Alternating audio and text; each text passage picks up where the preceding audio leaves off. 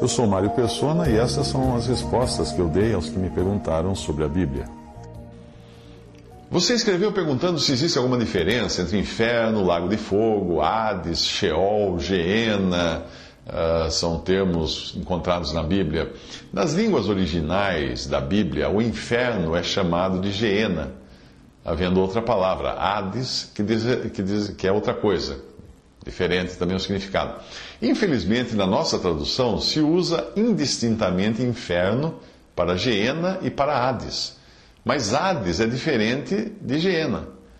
O inferno é o lugar onde serão lançados os mortos após o juízo final do grande trono branco.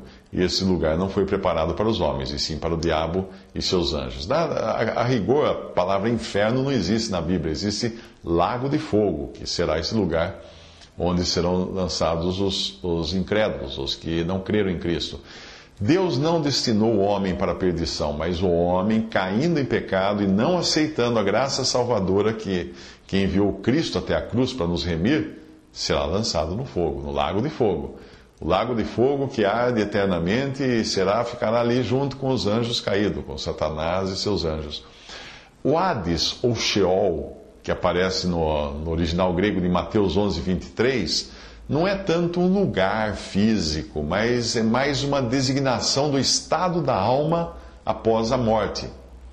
O mundo é o mundo invisível, Hades. Hades é o mundo invisível dos espíritos daqueles que morreram.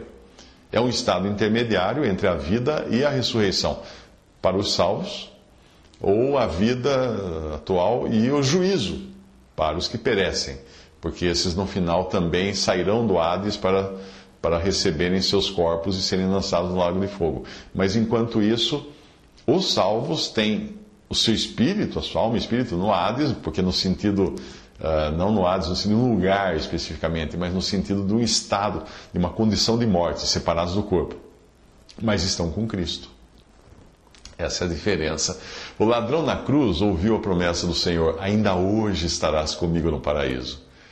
O corpo do ladrão não foi ressuscitado ainda. E não será ressuscitado até o arrebatamento, o dia do arrebatamento da igreja e ressurreição dos salvos, como nós lemos em 1 Tessalonicenses 4,16. Mas a alma daquele ladrão já estava ali, desfrutando do gozo da presença de Cristo.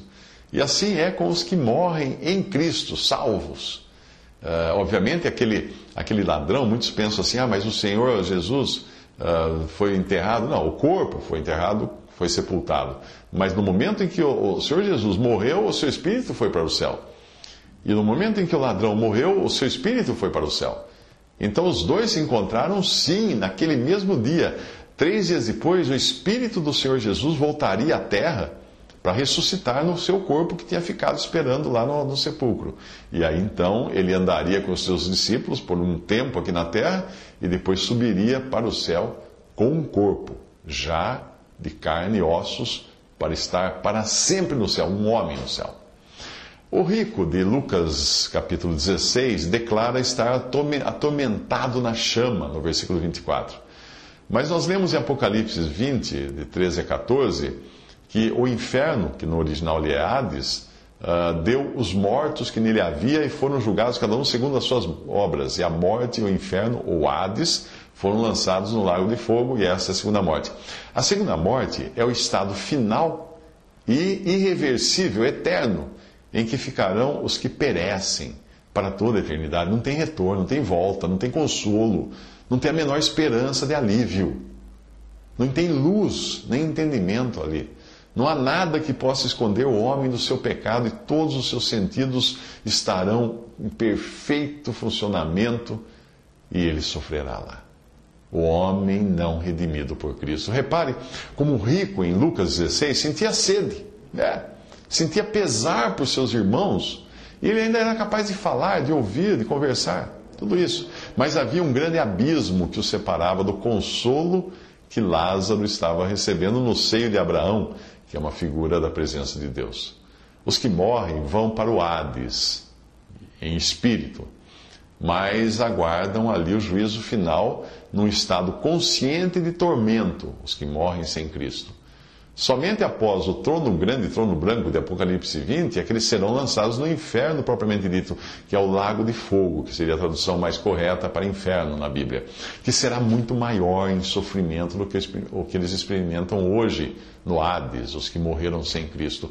Da mesma forma, os que morrem em Cristo, com Cristo, vão para a sua bendita presença. Como Paulo disse, ele disse assim, morrer, estar com Cristo, Filipenses 1:23, ele falou que isso seria melhor, até do que viver essa vida. Mas no arrebatamento da igreja, que acontecerá antes da tribulação, da grande tribulação, os que morreram em Cristo serão ressuscitados dentre os mortos, como Cristo foi ressuscitado, cujo corpo ficou sepultado 3 dias e 3 noites, mas que tinha dito ao ladrão, hoje estarás comigo no paraíso. Cristo é as primícias dos que dormem. 1 Coríntios 15:20. Ou seja, Jesus é o primeiro ser humano a ressuscitar. Nenhum outro ressuscitou antes dele. Aquelas ressurreições que você encontra no Antigo Testamento e no Novo Testamento são de pessoas que morreram, ressuscitaram e morreram de novo depois. Porque Jesus ainda é o único homem com um corpo no céu ressuscitado. E nós seremos igualmente ressuscitados pelo mesmo poder que ressuscitou a Cristo. Nós passaremos por uma mesma experiência, como fala em 1 Coríntios 15:23, o apóstolo Paulo descreve ali.